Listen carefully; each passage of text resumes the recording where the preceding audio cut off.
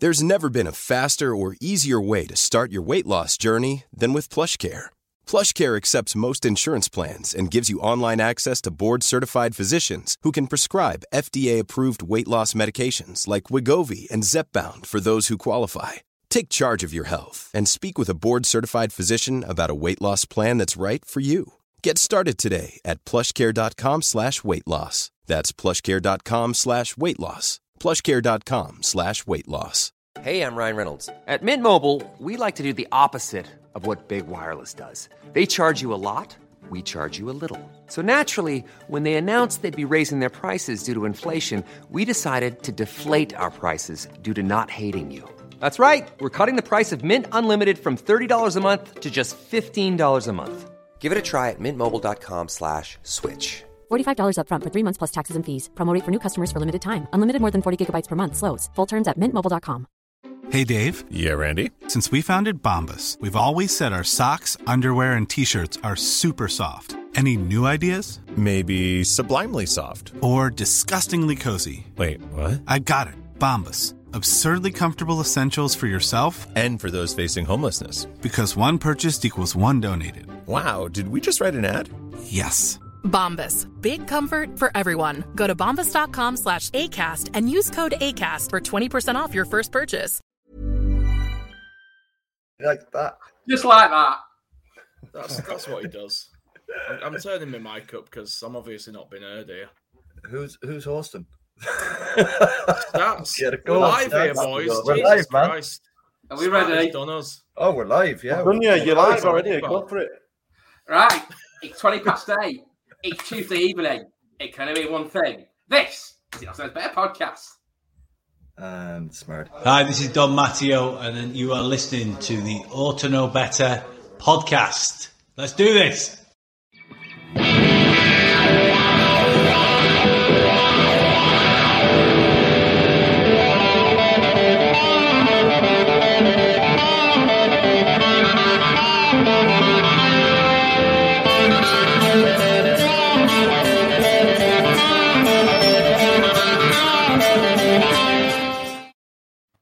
Oh, a bit slow with that then.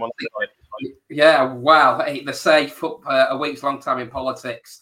It certainly is in football. And what a 6 days, 5 days example to have. We are going to come to all that shortly, but I'll introduce that panel for this evening. We've got Mr. Positive Jay. Jay, good evening. Evening, mate. You well? I'm fucking ecstatic. Excellent. This is not the PG version before anyone says it's not quite yet. Yes, we are live. You may hear a shit or bugger here, there, and everywhere. We then get to my bottom left. Carl, good evening. How are you doing? I'm all right, Stats. Yeah. Yourself? Yeah, not too bad. Uplifted after the events of Friday night, which we'll come to very shortly. And, of course, the man that presses all the buttons, Evening Smarty.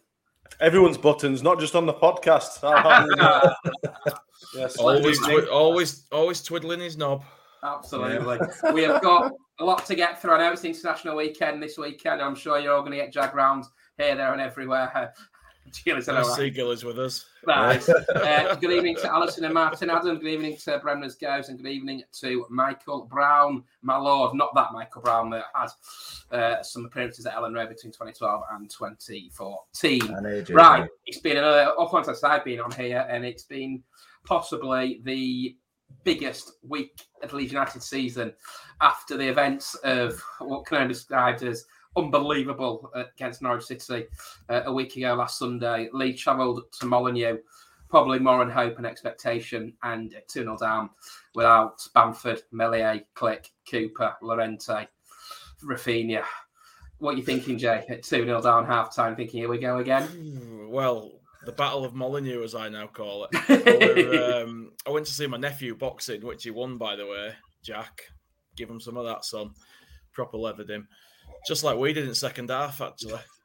You know. I thought cockfights were illegal.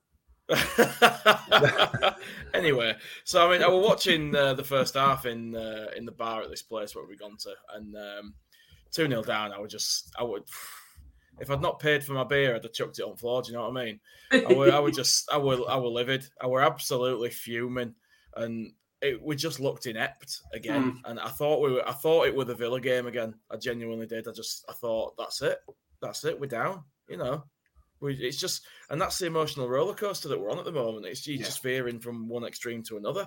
1 minute you're buzzing, the next minute your world's ending, and I don't know how much more of it I can take. But I mean, half time, I just thought that's it. There's nothing here. Half the team's injured. We're really fucked now. Second half, I don't even know what to say. I went to the bar. I was queuing at half time, and by the time I'd got back to my seat, it were about 10 minutes in. Brother-in-law turns around and goes, "It's 2-2." And I was like, "What?" And I just, and then I was scrambling to get it on my phone again. With 2 goals? I didn't see him, no, because I was at the bar. Yeah, I didn't see him. So I was just like, Jesus Christ, Jesus. And I ran back to my seat, sat down, got my phone going again with that dodgy service I got off someone. And I started watching the rest of the game, and I was just buzzing. I was supposed to be watching boxing. I had one eye on it, but I was just, oh man. And I was buzzing. By the end of it, I was just fucking, I was ecstatic, mate. That's not even upset me tonight. That's how I was just like, I was on one, mate. I felt like taking my kit off and running up and down Woodhouse Lane. Do you know what I mean? Oh, no one wants that. Well, obviously I didn't do it because I'm still here. Also, we'll come to that shortly, Michael. Obviously, we've got an international break to come. It's probably come at the best time to try and reinvigorise the injured troops and what have you. Carl, you sat there, Meslier goes off, Klaassen comes on, and you think, what are you thinking at that point? That obviously Raul Jimenez gets sent off. Do you think leaking anything from that game at that point in the game? I'm not going to lie. I did get a bit terrified when I saw Klaassen coming on, because I've seen him live maybe twice, and he hasn't, no offense to the lad, I know it's tough, he's moved from a different country and all that, but he didn't really inspire me at all when I saw him the 2 times I saw him, and I was a little nervous when he came on, but Jesus Christ, he totally put me in my place. I'll be perfectly honest with you. I couldn't have asked for a better performance from a keeper making his Premier League debut. You're not the only one, Carl. I literally turned to my dad and I said, "Oh, we're fucked now." How wrong I was. Yeah, well, like, he pulled off 2-3 exquisite saves. He punched the ball out that he essentially had no right winning, because he was at the back of a group of about 4 players. So his kicking could be better. Like, but first game, I thought he really put me in my place, and I'll be perfectly honest, which I think perhaps a lot of people as well. But I genuinely didn't think we were going to get anything out of that game at 2-0 down. I thought we played well enough to get something, but I didn't think we'd get the win. I thought, Jesus, like this 4 players going off. Thank God Clicky has a fractured face, because we wouldn't have had a 4th sub otherwise. Like, so I literally took one for the team there. Fair play. But I was buzzing. I genuinely don't know. I know I said it after the Norwich game, but I don't know if I can do another 9 of them. I know. Honest to God, like they should genuinely give out heart monitors at Ann Road now. I know most people have smart watches, but Jesus Christ, that was heavy. Like, that was heavy. And Smarty, how important is it for the club to go into that international break now, 7 points clear of the relegation zone? Because if you lose that Wolves game, there's probably a different mentality with a bit of nervousness against Southampton game a week on Saturday. For me, it's absolutely vital. We've now got back-to-back victories. How does that impact on you going forward? I think it's definitely calmed a few nerves, understandably. It could have been better with the, obviously reference to the injuries and all that sort of stuff. But, he's come out and said, or Marshall's come out and said that they're all fine and they'll all be okay. It's probably a blessing, really, let's be honest. The biscuit of Bamford, hopefully he'll be able to get himself sorted out by the time Southampton comes around, and what a couple of games to hit the ground running with after the international break as well. But yeah, just to echo what them guys have said, as soon as I saw Klaassen coming on, I think I put a tweet on one, just like loads of laughing emojis and just good luck, lad. Because again, like Carl said, I've seen him come on, and playing under 23s, and he didn't look that up to scratch. But doff thy cap, sir. You did a great job. The whole lads did a great job. I'd written him off at 2-0 as well. I think I started doing some colouring in with Little and something like that at that point. I totally sacked it off. Saw Phil Hayes' tweet come through on my phone. Match were on the background, and thought, we've turned up. We seem to be doing something. And gladly, what an absolute chuffing belting way to finish it. I think I walked the whole entire street up When the third one went in. I had messages from our lass upstairs. Shut the fuck up, you idiot. The kids are in bed. Usual sort of stuff. But no, what a cracking game. And like I say, you know, the international break's coming at an absolutely ideal point. Yeah.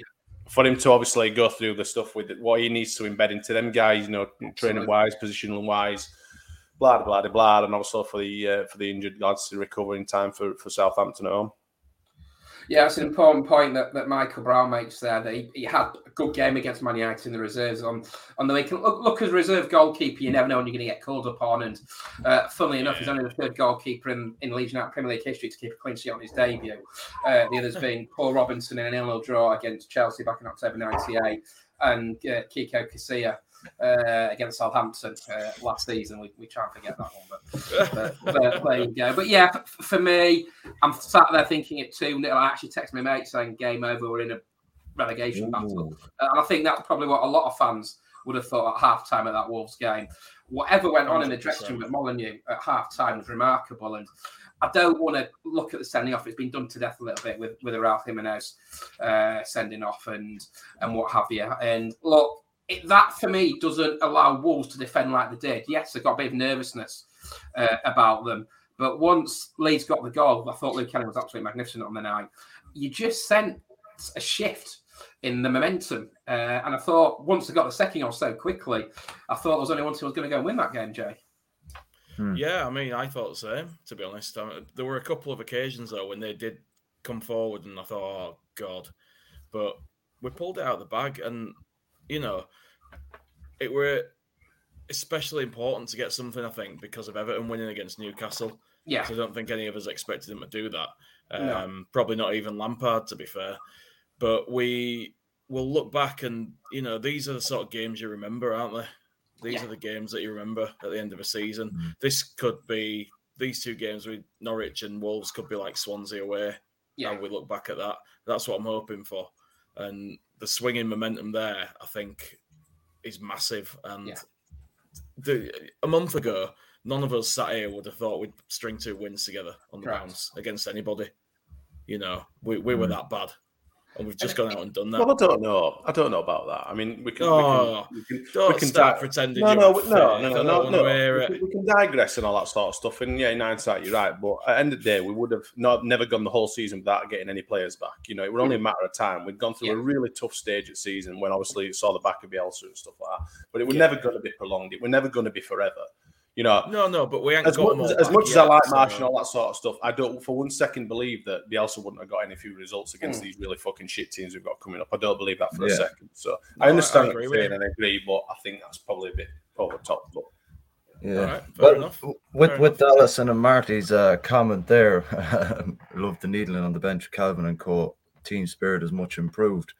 I think that was one of the main things that we could see, like. Just to see Rodrigo and the way he's acting now when he's like he was giving Harrison shit after the first goal for some reason. Don't know what it was, but it was good to see players like him stepping up and showing a bit of, I suppose, a bit of backbone, a bit of fight, and not just plodding around the pitch. Now, don't get me wrong, I'm not sliding him off, but it's good to see him have that responsibility. It's kind of taking him out of his shell a little bit, you know. Yeah, and it was good that he had to be in his bonnet about something, but he didn't let that take away from his game. He got on with the job, and he was still all in. You know, he didn't get in a mood. He didn't sulk. I mean, Marsh must have promised him a massive seafood paella at the end of the season or something, because he's done something to get the lad going, hasn't he? Yeah, he's definitely done something. I think also psychologically, if you're an Everton fan and you're sat there watching it and your relegations are 2-0 down, and you're thinking, we've gained a massive increase psychologically going into the international break. An hour later, bang, you Leeds have won 3-2 and increased the gap. And that they're out of the FA Cup. 9 games, 10 games of the season makes it doubly difficult. I know they've got a really tough run in and have got to play Burnley to be rearranged. And I know they're in cup action over the weekend and they weren't great at Crystal Palace. But I just think we've taken an absolutely gigantic step over the last 2 weeks to staying in the league. And I'll ask you this, Matt, how many more wins do you think we need to be absolutely assured of Premiership safety for 2022-2023? I mean, the magic number's 35, and that's what they usually go off. I don't know, you know. I think it would be around about that number. I mean, you know, season on season, it's been there or thereabouts. Sorry, mate. I think.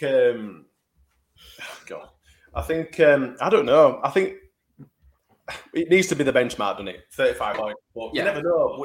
It really just depends. I mean, it's been towards the bottom of the league. It's been really poor, hasn't it? I mean, I know there has been. I don't think it was last season before when there were some really low scoring teams down there. You know, when Huddersfield went down and stuff like that, they scored some really, really low points and stuff. But you never know. You don't know the crunch at the end of the season. You know, there could be a turn of form. I think Norwich are gone, but there is a group. You know, ourselves, Watford, Burnley, a few others that are going to be scrapping it out. I think if we can get some decent results against Watford and Southampton, it'll put us a bit of air between us and the rest, and then they can just fight it out. You know, there's Everton and Brentford potentially to drop into not Everton, sorry, Brentford to drop underneath us, and then us to kind of hopefully put a bit of space between us and the rest. So I'm going to stick with 35. I think once we get to 35, we're home and dry, aren't we? I think that's a pretty safe bet, given how it's going this season. The way I kind of looking at that as well, lads, is that we hadn't won since, what was it, West Ham away in the league. Yeah.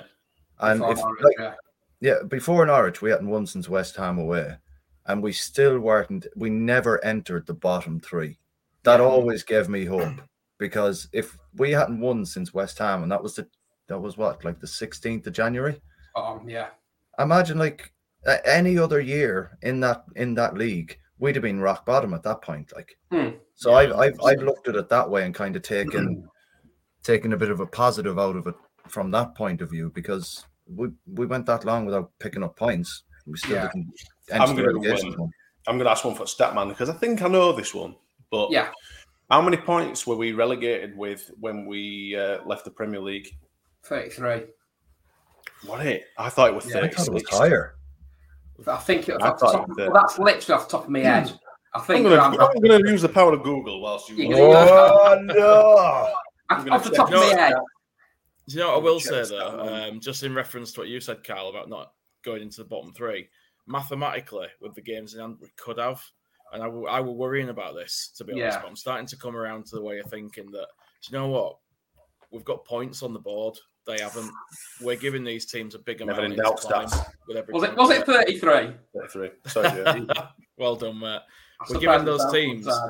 We're giving those teams a big amount to climb with every point we put on the board. So those games in hand are starting to become more of a millstone around their neck rather than an advantage, I think. Fucking hell. I think getting to 29 points was absolutely vital psychologically. Huge. Just the fact we've dragged Brentford and Newcastle back into where we are. You know, and like Brentford are having a great season. Apparently so. I've never looked at this, but do you know who else were down there with us relatively close? 16th Man City and 14th Tottenham. Yeah. Big Six, my fucking ass. Big Six in the last bloody 5-6 years. Although before the money came in for Man. I remember they actually beat Newcastle 1-0 the day before we lost to Portsmouth at Ellen Road, and that kind of kept them in the Premier League. And I've never doubted stats. Thank you, Charlie. Appreciate it. Portsmouth was my last game before we got relegated. And they went. Mind the gap, Thomas Frank. That's right. We digress, but I just feel it. To go into international break, 6 points better off than we were 2 weeks ago. The way we won the games as well. The players who are available for the internationals will go off bouncing. The rest will have recovery time and get hopefully ready for that Southampton game. We owe them one. Ellen Road on the 2nd of April.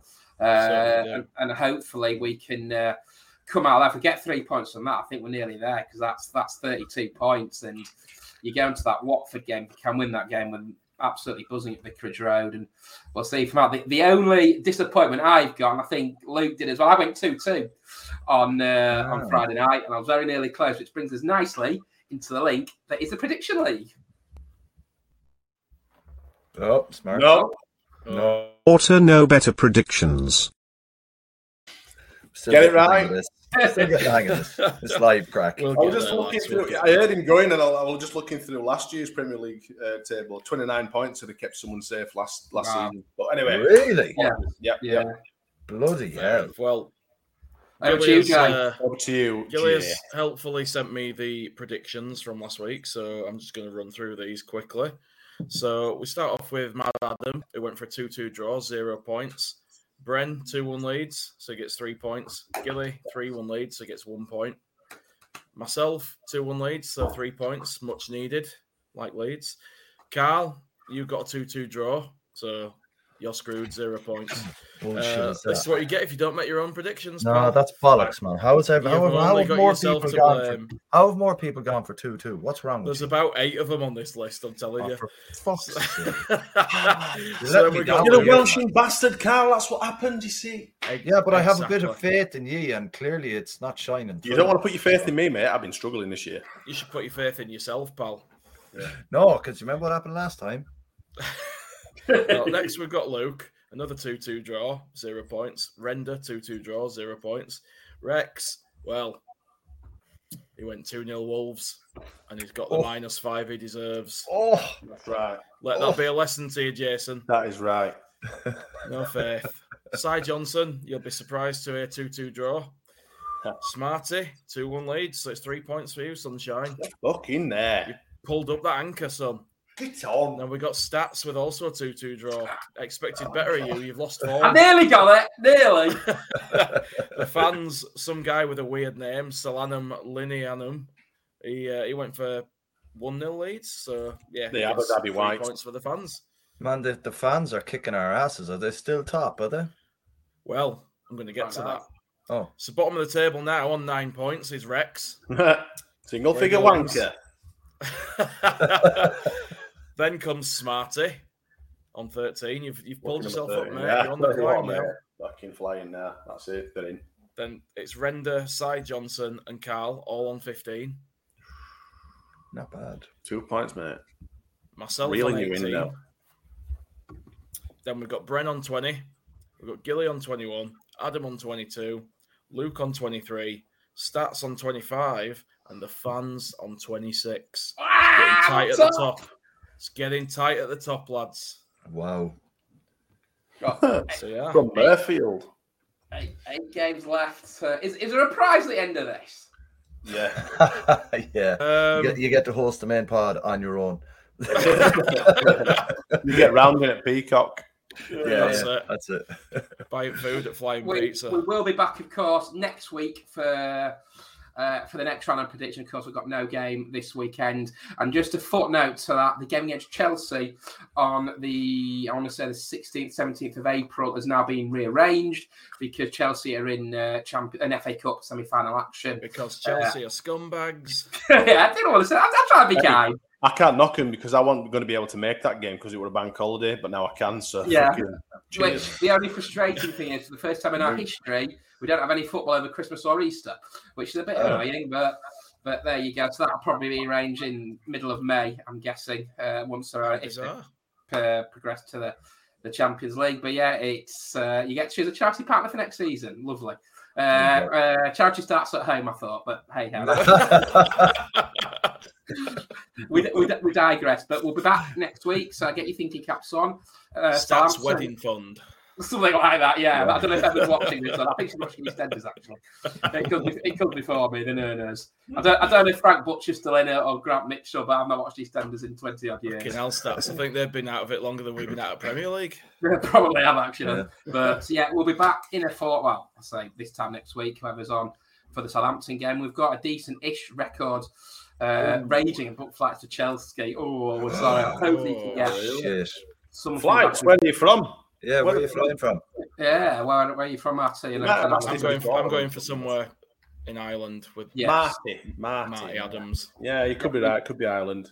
I'll go we also did the double in Southampton last season, so hopefully we owe them one. Turns around and says I'm in America. Unless they're really posh and really rich and they live down south somewhere like Southampton or something. That's it. Just flying everywhere. Nice segue. But yeah, get your thinking. Flying in from Cornwall.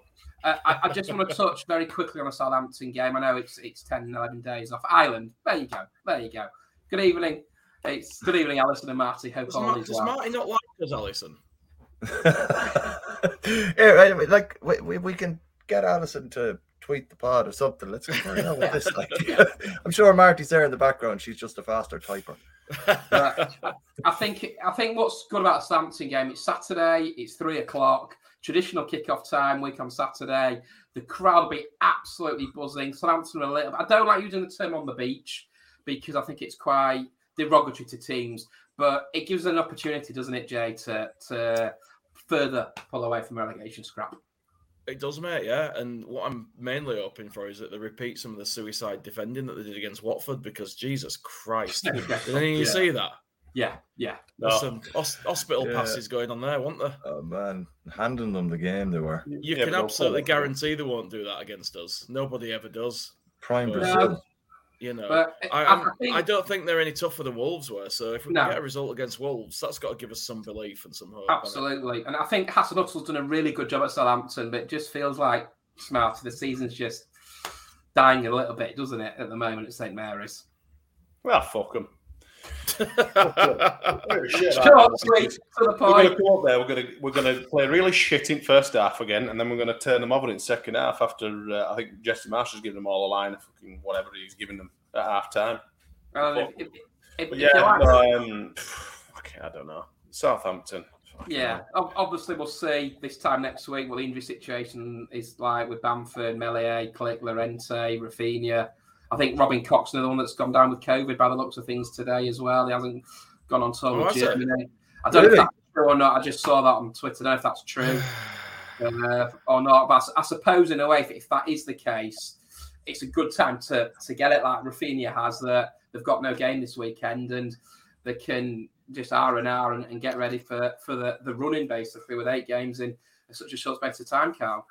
Well, yeah, the old isolation time now has dropped like a stone, so I think that's a it's all right. Like, but I don't know. I've got my own worries now over this international break to be kind of contending with, so it's not going to be any less stressful for me.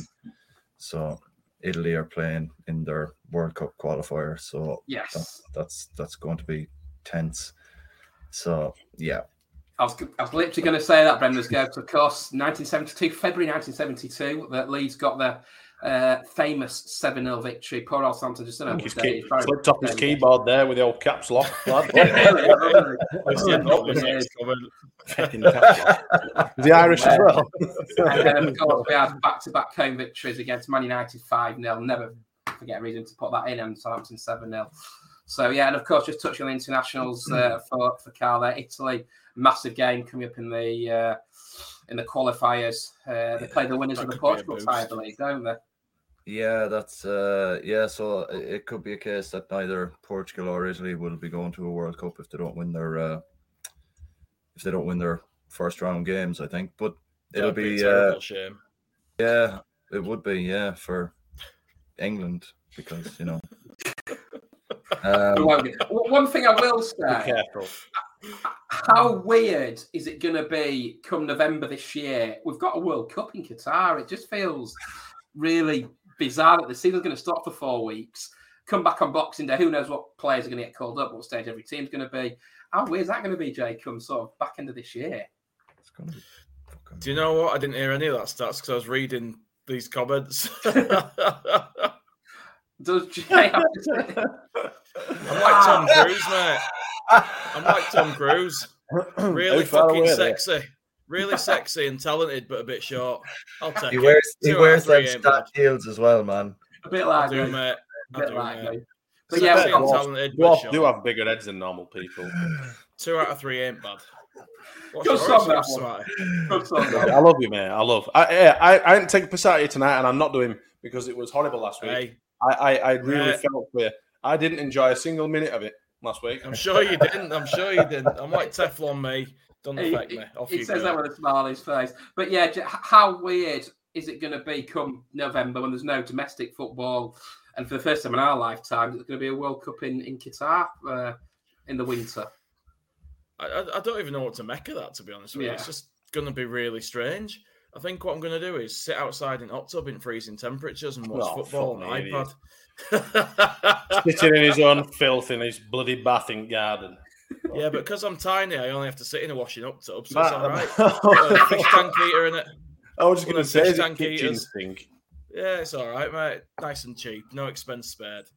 I think what you have to look at, what is a Brucey bonus is the fact that we won't be losing a lot of players, if we were under Bielsa still and we only had 6 players in his first team anyway, we'd be losing them all. We wouldn't be able to fulfill frigging games, would we? We'd be postponing them. All under 23s would be getting used. Hopefully, we'll make a shitload of signings, not too many, like Cellino when he signed about 14 Italians or something. And then made them trade the river. Dario Del Fabbro and Brian Montenegro to name but 2, but we died. Yeah. Which one was banging his daughter? Was that Zen Benedicic? Oh, you that's can't say things like that, Carl. Allegedly. Family show, Carl. Allegedly. Which player was allegedly absolutely lashing his daughter out of it? Like allegedly. There were times we like to try and forget. The very strange times. But it's weird that he should pop into the conversation after I don't know. Someone put it up on their Twitter during the week. Then Cellino We Trust flag came up on their time. Oh, yes, I saw that one. The infamous bedsheet. Oh, man, yeah. I think it shows how far we've come as a football club since those infamous days. And I remember going to a Bolton game at Ellen Road and I had the coffin, and which I thought was a bit uncalled for, the death of the football club. And I thought that was really a bit harsh, to be honest with you. And we can kind of look back now and think, bloody hell, fire. We're a Premier League club with 2-3 wins away. Aye. I'm not going to read that one out. I don't want to be sued. Thank you very much. Belushi might get out the spreadsheets. I might just get more spreadsheets out for him. It was a very strange time, and I think one day we'll do a proper pod looking back over the last 10, 15 years. It was probably when Gary Monk came in that things slowly started to settle down in the summer of 2016, and things started to get back a little bit on an even keel. But some of the things that went on at Ellen Road during that period, will never be forgotten. No one can say that we haven't earned the right to enjoy being there now. Do you know what I mean? Absolutely. No one can say we haven't earned what we've got now. Yeah, we have caught with a lot of shit. When you see these fans of clubs like fucking Liverpool and stuff, it's been an hard season, it's terrible. I don't want to hear it. You don't know what an hard season fucking is. Yeah. You entitled pricks. Anyway, you know what I'm saying? Yeah. Anyway, it's not totally of a pod, but it's very easy to go on Carl tonight, isn't it? Where have you been for today? Do you like the anchor, aren't you? Come on now. Carl looks like he's waiting for it to end. He just wants to go back to sleep. I'm all right. Like I'm thoroughly enjoying it. A little bit. Anyway, we digress. We're just about halfway through the show. Hope those that are watching are really enjoying it. It's now time for one of the segments I really do enjoy, and I think we might all enjoy this one this evening. Twitter poll results. Thank you very much. There we go. Smarty, it's over to you. This is Smarty's domain. Indeed, this is my part of the show. Each week we ask the listeners to choose a main subject for the pod via a Twitter poll. This week's was a bit of a laugh option, and it's won. So, is Wolverhampton still drowning from @Wolves Truth's tears? That one. So I think we might have to move into second place, which was is Rodrigo finally hitting some form? Rodri going for it. In third place was Hot to Trot, who goes in summer, and in last place have the results been manager bounce or luck? And we certainly don't do luck, do we? So I don't know if you want to talk a little bit about the Wolves fans' reactions and all that. We have to, because I know we've got a few little bits. I know Gilly's knocking about in the background somewhere, ready to. We've prepared some material specially. So we'll talk about the Wolves stuff first, and then we might obviously have a little chin wag about Rodrigo and his form currently at the minute. But Jay, or whoever wants to go first, do you want to talk a little bit about Wolves Truth? Has anyone had any interaction over the week? Let's let someone else go. Go on. Look, I said this off air. I think. Hold on. To know better with Rachel added. Well, you have to play it all, or you only play. I need to cut that. Drop it somehow. Because I'm just like, the fuck's he doing? What's he doing? Brilliant. Sorry, Stats. Carry on, man.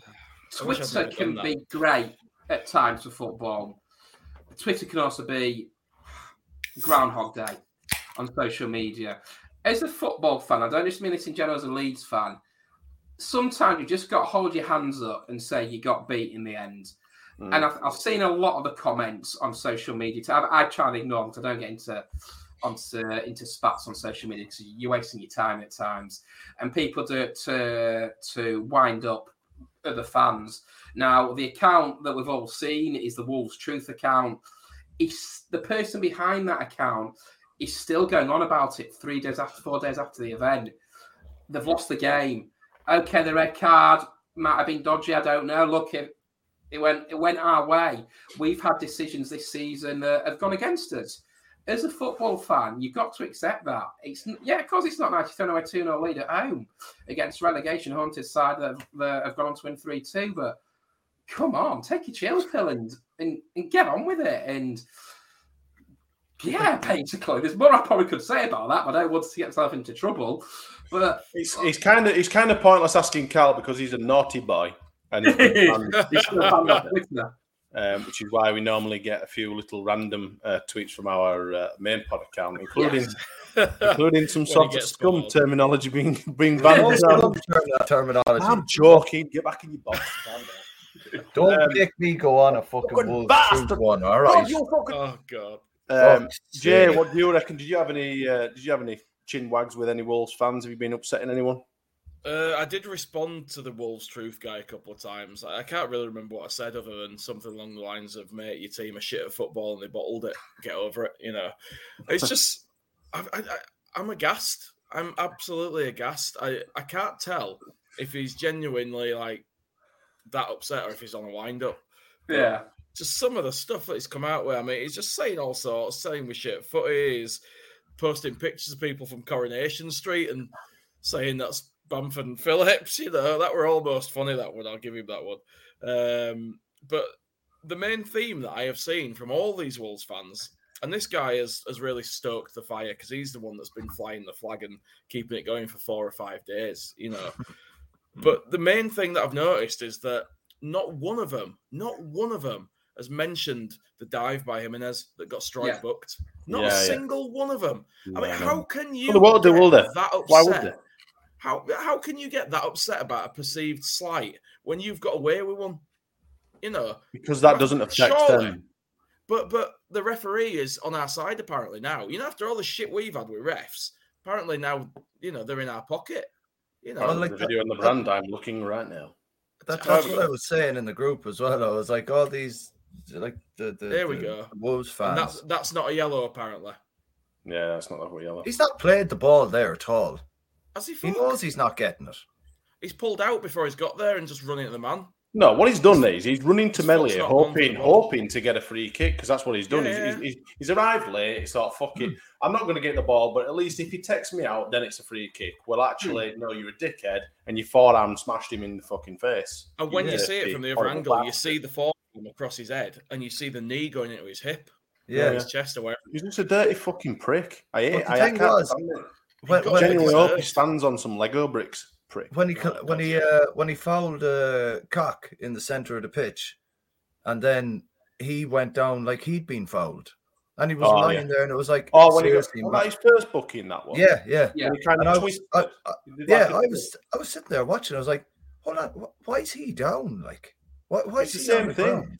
He's done the same thing there. He's arrived late, or even get away. But he's tried to make it look so he's been completely taken out. Yeah, so it makes it look worse for him. So he gets a free kick. The only way he wins that free kick is if he wins the ball. That's it. What? Skexist. Can I also make the point that not one Wolves fan has had a comment on Jan Martino's tackle on Stuart Dallas? Well, the that's another one, Stats. Which is another a one clear red card. Hold on, the guy has smashed him knee high. This is the thing, right? People will moan, people will sit there and fucking cry and bleat about, we've been so hard done to and the ref's biased and all that sort of fucking shit. They completely bypass and overlook any sort of wrongdoing that their team's on because that does not affect them. Yeah, correct. So they don't give a shit. Oh, that's not to do with me. I don't give a fuck. Now but they say what AJ said. You've been given a free kick or you've had our player sent off when it worked, blah. Fucking get in the bin, you set us off bastard. Exactly, mate. They say what AJ said about Dallas getting high boot and VAR fucked off. VAR fucked that off, and VAR fucked off the yellow that Stroik got. Now, correct me if I'm wrong, but my understanding is that VAR is there to pick up on clear and obvious errors by the officials. Is a yellow card for a guy that never touched the other guy not a clear and obvious error? It is, isn't it? I don't know if it's clear and obvious because it's only when you. Sorry, Carl. You need to turn your mic up a little bit, mate. Sorry. All right, man. Are you telling me I can finish what I was going to say? Go on. Go on. If Jimenez has clearly fallen over and Struik's got booked, then the opposite should be Jimenez getting booked for simulation and Struik not getting anything, which would have been the correct outcome. Like. You can't. So yeah. Well, that's literally where I was going for. The only thing they can do, unless it's I think it's only a red, or for goal stuff. But that means it's not fit for purpose. What's the point? And any sort of obvious errors, where it's that should have been a red card. I think you should go and have a look at it. That was handball. It wasn't handball. I think we should go and have a look. Anything in and around. It's bollocks because they should get into absolutely everything. Any sort of foul play off the ball or anything like that, any sort of sidelines shit. Imagine if we'd have had bloody VAR looking at the sidelines when Alioski were getting fucking bullied around at Bristol and all that sort of stuff. Yeah. It'd completely eradicate any sort of wrongdoing and any sort of shithousery going on in the game. It would do, of course it would. And if they actually had some bollocks and sent people off or yellow carded players for simulation or anything like that, that's the only way that you're going to make it any better. Because these fucking wankers will just throw themselves all over the floor. I don't know if there's any truth in it, but I saw someone on Twitter post that the Wolves players had spent more time on the floor than us, who'd had 4 substitutions due to injury. I just want to see the dive again. It's the last half of that same video, Gilly says, so I'm just going to play it. The last half? Yeah, it must be longer. He's absolutely clocked Melia there. He said the last half, but it seems to just keep playing the same thing to me. There you go. Look at that. But the thing is, look at that. Challenge it. He just accepts a yellow card. Which is bizarre. He's running away from him to leave him for Forshaw. You can see he leaps like a salmon. No, he trails his leg like they used to do in penalties and stuff like that. Yeah, but it's he goes forward it's bullshit. And that led to their second goal, which on another night could have killed the game. But I think not a single Wolves fan has mentioned it. Yeah, because they only VAR. With the red card, should it not have intervened for the Dallas one then? It should have. It should have. Or does it only intervene? It wasn't picked up by the referee. That's why. If it was picked up by the clear referee, and obvious and he carded him, they can go, oh no, I think you should have a look at that. That's fucking ridiculous. I know, it's bollocks. And it needs looking at. I know, Jay. I know. The whole system's fucked. How many times have we been absolutely fucking done over by wankers in a pissing box somewhere? Do you know what, though? Wanking each other off. This conversation in itself shows that fans generally don't understand when VAR should and shouldn't step in. I'd quite happily not have it. I'd quite happily not have it. I would, yeah. But maybe they should make that clear. Good old-fashioned refereeing. It's like these pricks, absolute fucking flag nonsense. There's a guy clearly offside. Clearly. Oh, yeah. 4 fucking yards offside. But what actually physically... I mean... I hate understand. I hate that. Like when Bamford got through and actually didn't touch the ball and then it was claimed offside. I understand there's a way of looking at it like that. But when there's a guy literally fucking running away with ball after he's fucking been about a mile offside, put your pissing flag up. In fact, put up your fucking ass, you twats. Smarties on one tonight. I can't do with them linos, man. They're fucking shit. But the other thing as well, right? We don't mean to digress now, but the thing was as well. You see, AJ's on to something here, man. He's been watching like the idea of rotating refs from different leagues, definitely.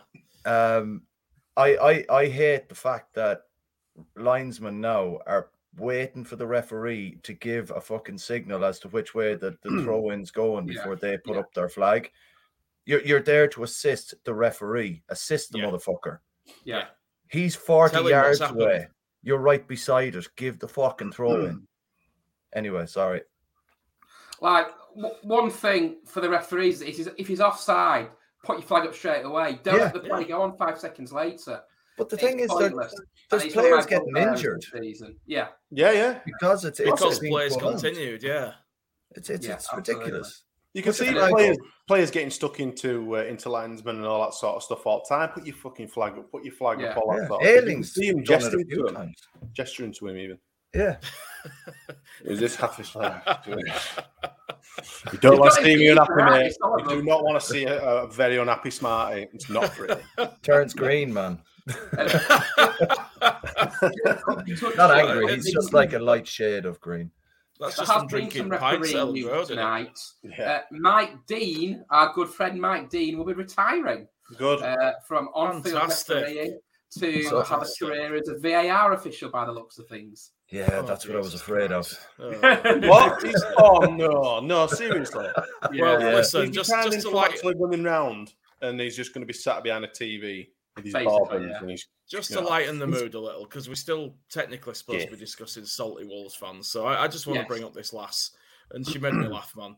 Apparently, I will mitigate this on her behalf and just say that apparently, from what I've read, she did actually say some decent things about us as fans and as a team in the entire video. But this bit is quality, man. So here we go. They're throwing the chairs. What absolute...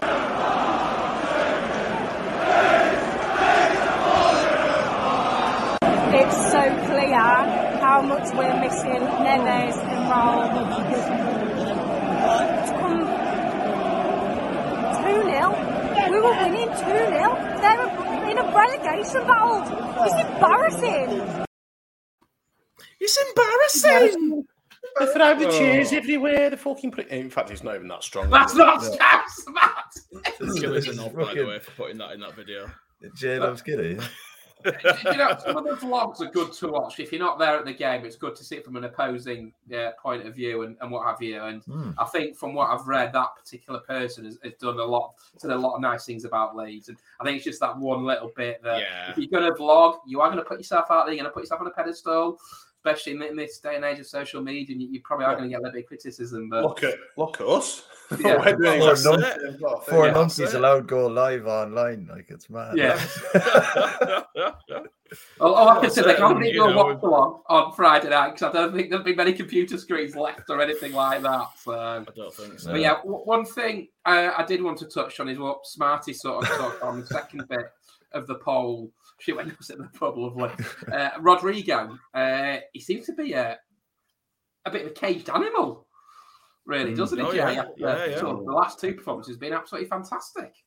Yeah, he's just been a different player, hasn't he? I mean, we've seen it before where he's had them little runs of form where he had that run up front the previous season. He did all right, but I don't know. He looks different, doesn't he? There's like a fire in his belly. He's trying to take games by scruff at neck and get involved and pull the team up with him. And, you know, this is what you expect to see from a £27 million player, isn't it? You know, not like somebody sort of jogging around half-heartedly like, you know, like he has been a lot of the time.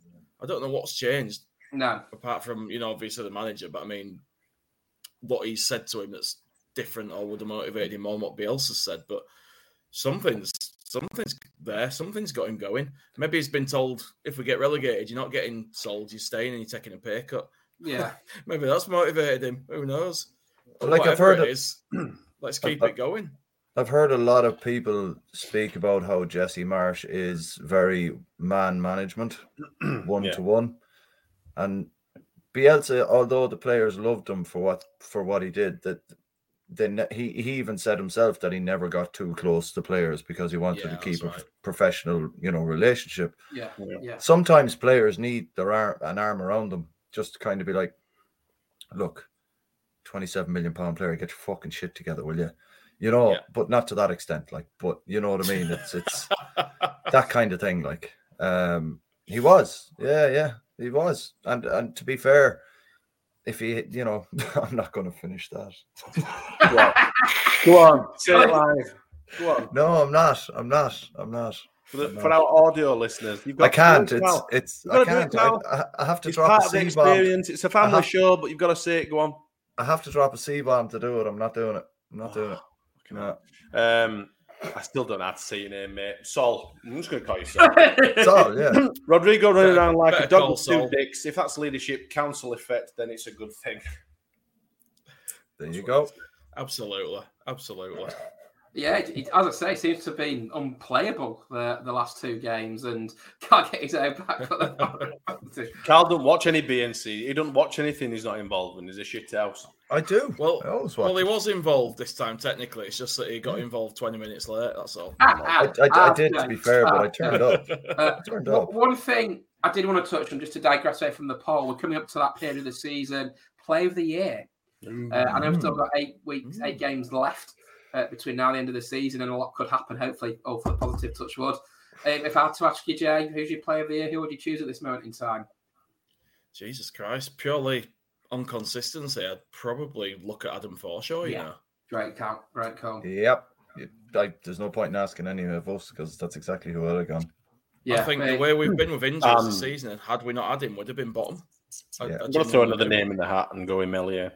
Yeah, great shout. I did consider. I get that Forshaw probably would be my first choice as well, but Mellier's been outstanding in parts this season. He's kept us in games, when we had no right to be as well, and we would have suffered heavier defeats should he have not been in the sticks. So I'll tell you something, Smarty. I have seen people calling for a change of keeper. Not many, but they are there. To those people, I say, fuck off. just on Meslier, I 100% agree with what you said, Smart. But the foreign refs and linos might encourage English teams. Nilpois. I do agree with what you're saying, but because what makes him his performances over the course of the season more impressive is he's never had a steady back four in front of him. Yeah, absolutely. And I've made that argument. Yeah, but like I say, that surely strengthens the argument for him. That's what I said. Yeah, that's what I said. That's what I'm saying. Like, what makes it more to kind of go towards him is that he actually hasn't had that ref. Fucking. You put your brain in. I tried. Fucking reset. 20p in him. The dog's fart. Now talking to Riddle.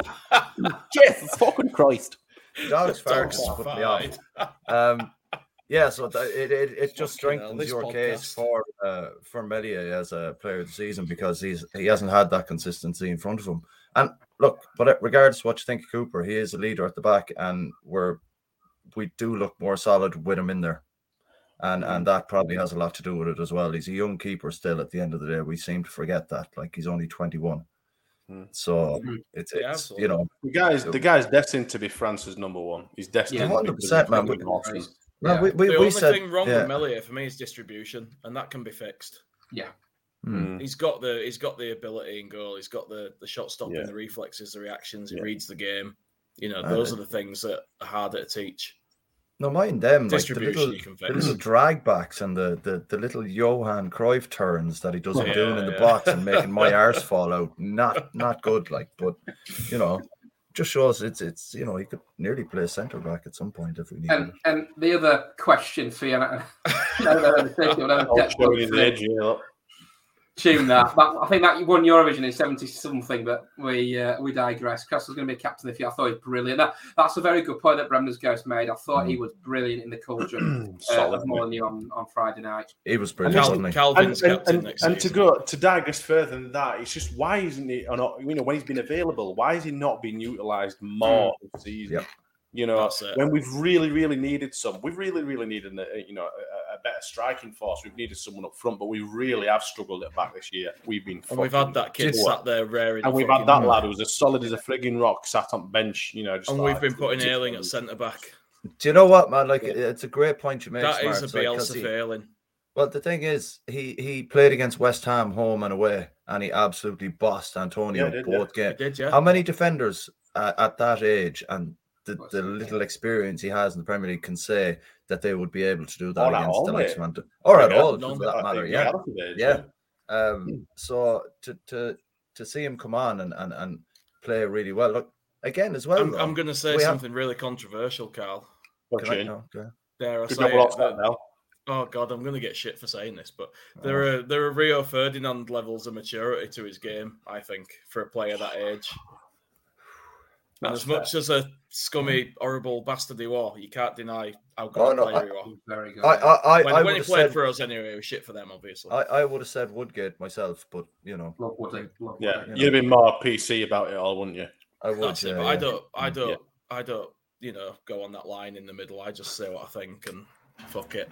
You got ADHD. You might have deal ADHD, with the consequences. I might have, mate. Yeah, I'm gonna. You should get yourself checked out. You know. I'm thinking about it. The other question I want to ask you all, and again, there's still 8 games to go. Goal of the season. Fucking hell. Oh. I think mine would be Bills against Man United at the start of the season. Solid shout. Oh, fucking see, you asked that question knowing exactly what you were going to say directly after, and then kipper us all. When we've not been scoring hardly any in the last few months. Yeah. The others, I thought there would be Stuart Dallas against Burnley that he killed in the top corner at the south stand end, and Jack Harrison's hat-trick goal against West Ham. Oh, the dink over. Yeah. And possibly Rafinha's goal against Everton in a 2-2 draw right back at the start. That would have a good goal. I don't know. Yeah. I don't know without. I'm sure there'll be questions that will be asked by everyone when it comes to the end of season awards and when the awards are given out, and hopefully that we're come what may. Had a Senate chief. That's fair enough. To be fair, that's we're also talking age range as well, Bremner's. I just meant for a young, Woody and Jay's only been a fan for the last few years. He doesn't know where thing is. Do we want to start talking about who people supported when they were kids? Smarter? Do you want? People know this. No, I'm not that awful. To be fair, mate. I don't mind. I won't throw you under a bus, mate. Don't worry.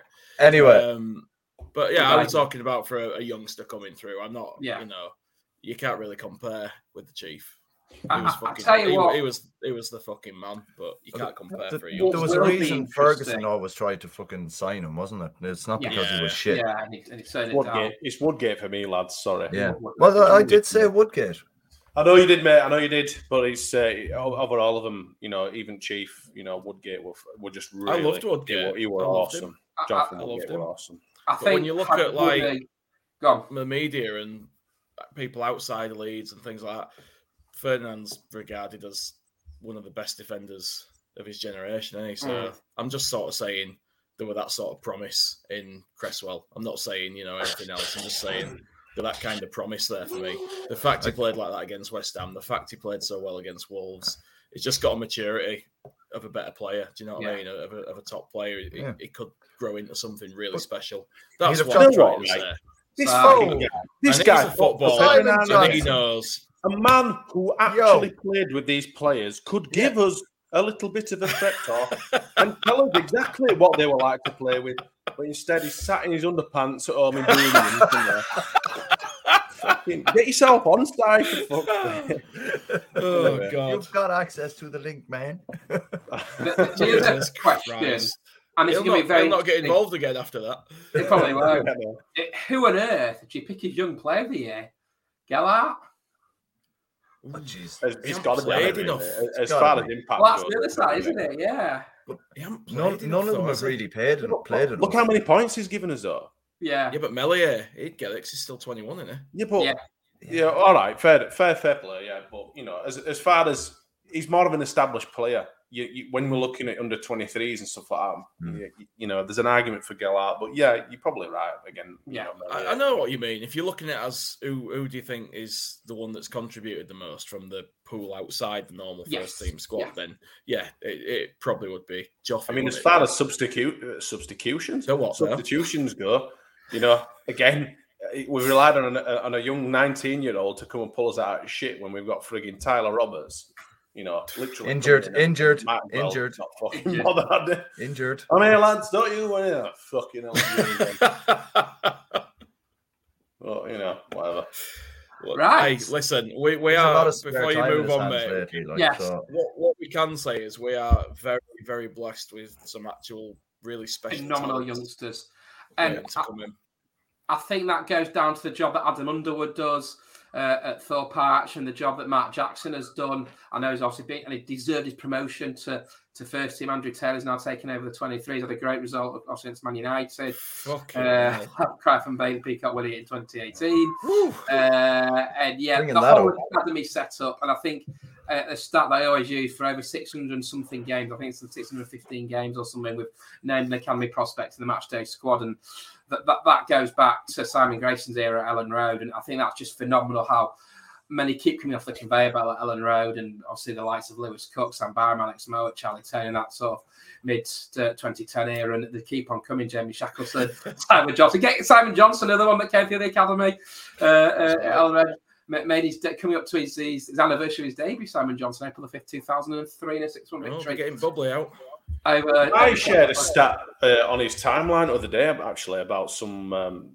I think someone just equaled his record. I don't know if it was Clayson, either there or there. Yes. It was Clayson, yeah, because wasn't he the last academy player to make a debut with a win or something? In a clean sheet. Or, a win, sorry. Yes, with a win. You're probably correct, as you never know. He might start typing. I don't know how quickly he types. If we're doing stats, I will just mention, and I'm going to just admit I nicked this off Square Ball propaganda when I listened to it earlier, but Mark Jackson, he got booked, didn't he? 25 years apart for his last booking. He did. The Leeds. 25 years between bookings. We've got the kid on the bench who also got a booking. Noah Kenner. For us. Yeah. Brilliant. Never played kicked the ball. No Premier League minutes, but he's got a Premier League booking. Which actually takes me back to a little story when Coventry played Blackburn in 95-6. Coventry won 5-0 at Highfield Road in the snow. Tim Flowers was a substitute goalkeeper for Blackburn. He got sent off. He didn't get on the pitch. He got sent off. And I think that's one of the only times that a player they didn't actually affect the team because they still had 11 men on the pitch. Just couldn't bring it. I've never understood that, but that's insane. Hey ho, but yeah, it's come to that time and it's just flown by. The last hour. I just want to check around the room. Is there any other business? It's like a team meeting, doesn't it? Any other business? I will just say I'm having a can of Pundit Games beer. Friends of the pod. So is Carl. Other beers not available. Furnished us with a couple the other night. Stats. You're not allowed to get involved in this. It's one for the comments. There's a question on the back of the can. Go on. So fastest finger first in the comments. I've got some fast fingers, Carl. I'd imagine there are. This player played a big part of Coventry's survival in 95-96 Prem season with 8 goals. He started his career with Leeds but lost his place to Tony Yeboah. Ron Atkinson at Coventry was able to secure services with help from Gordon Strachan. Who is the player? Stats, you're not allowed. Coventry. Oh, Bremner's Ghost has got itchy trigger fingers. No, Whelan. There he is. That's the one. Yeah. And just slightly pipped there. It's on there, Slightly upside down, pipped. but my can's open. So. And just some news, I've been in contact with the guys there. I will be making up some Leeds questions for the Leeds United quiz box, which I'm very honoured to be part of, which is great. And just so they'll be home for a couple of weeks. I believe they're going to host another night in April. I think at Glasgow. Yes. I'm going to try and get this next one. Yeah. 7th of April in Golacho. We'll get down there. So there'll be beers, and it's actually a decent beer, to be fair. It's actually quite nice. Yeah. You're not going to say it's like horse piss, are you? No, it's actually. Well, it's from the Three Brothers Brewery. Yeah, Three Brothers Brewery's all right. I won't be sat here drinking it in my own time if it wasn't any good, Smarty. They haven't paid us. Carl, any other business coming from your end? No, just everyone have their fingers and toes crossed for the World Cup qualifiers, and that's about the size of it.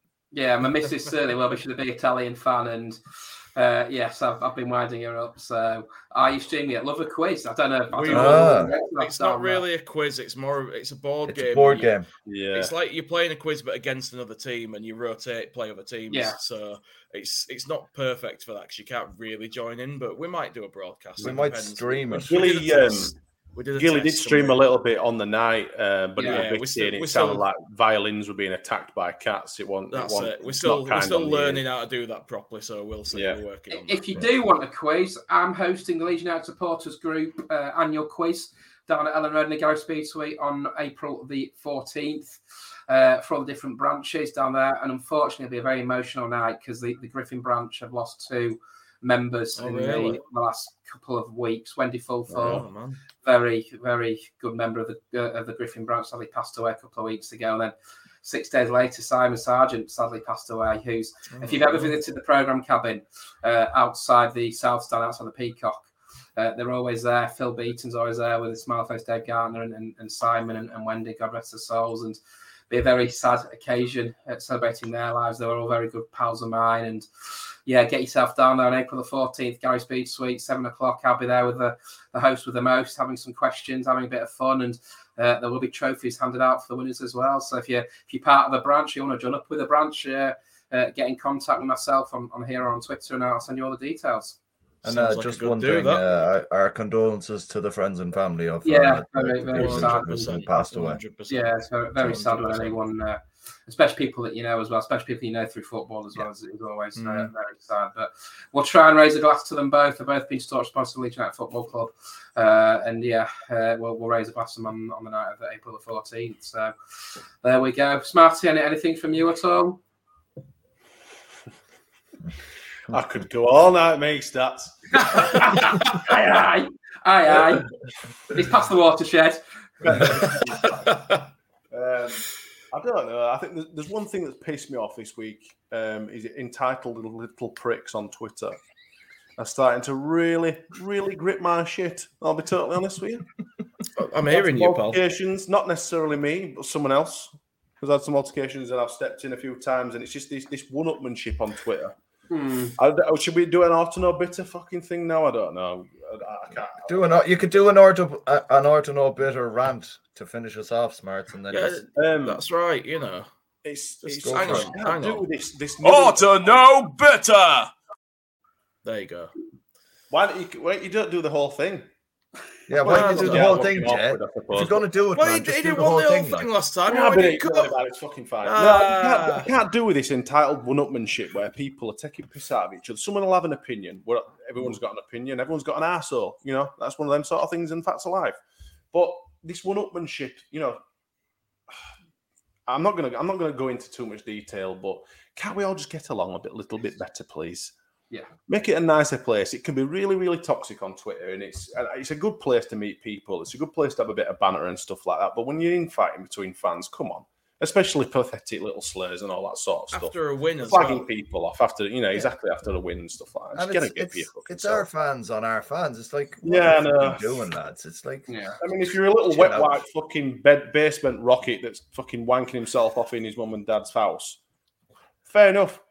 Get fucking stuck into him, rip him a new arsehole, fuck off, you little dweeb. But when it's your own fans, let's try and be a bit more nice. Exactly. Yeah, let's be more approachable, lads. You don't look like you're some kind of big man because you've slagged off a fellow fan or made somebody look like a fucking arsehole. Do you know what I mean? You just make yourself look a prick. So yeah, there's no need. I mean, I understand on the same fucking side. People can have a laugh, a bit of banter. I'll call Jay a dwarf. I'll say that Carl looks like fucking Gale off Coronation Street. I look like Jimmy Neutron. It is what it is. We all like a laugh. We all like a bit of a fucking giggle. But when it gets to stick his head right, camera. Stop it. We're all here for one reason. That's most of us are there for one reason. It's Leeds United. So just get along. Stop being dickheads anyway. Yeah, exactly. Fuck it. Embrace well it. said, Smarts. Absolutely. And on that note, we could do a thing where Orton Bitter was brought to you by Pundit Beer. There you go. Very good. Very good Philly product. Very good. And on that note, it has just gone nearly 25 past 9 on Tuesday evening. I think that's a wrap. That is a wrap.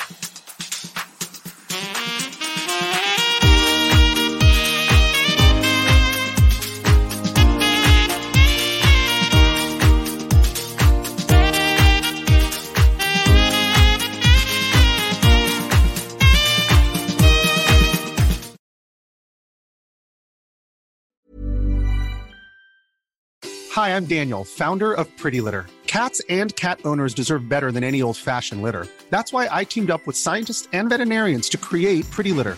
Its innovative crystal formula has superior odor control and weighs up to 80% less than clay litter. Pretty Litter even monitors health by changing colors to help detect early signs of potential illness. It's the world's smartest kitty litter.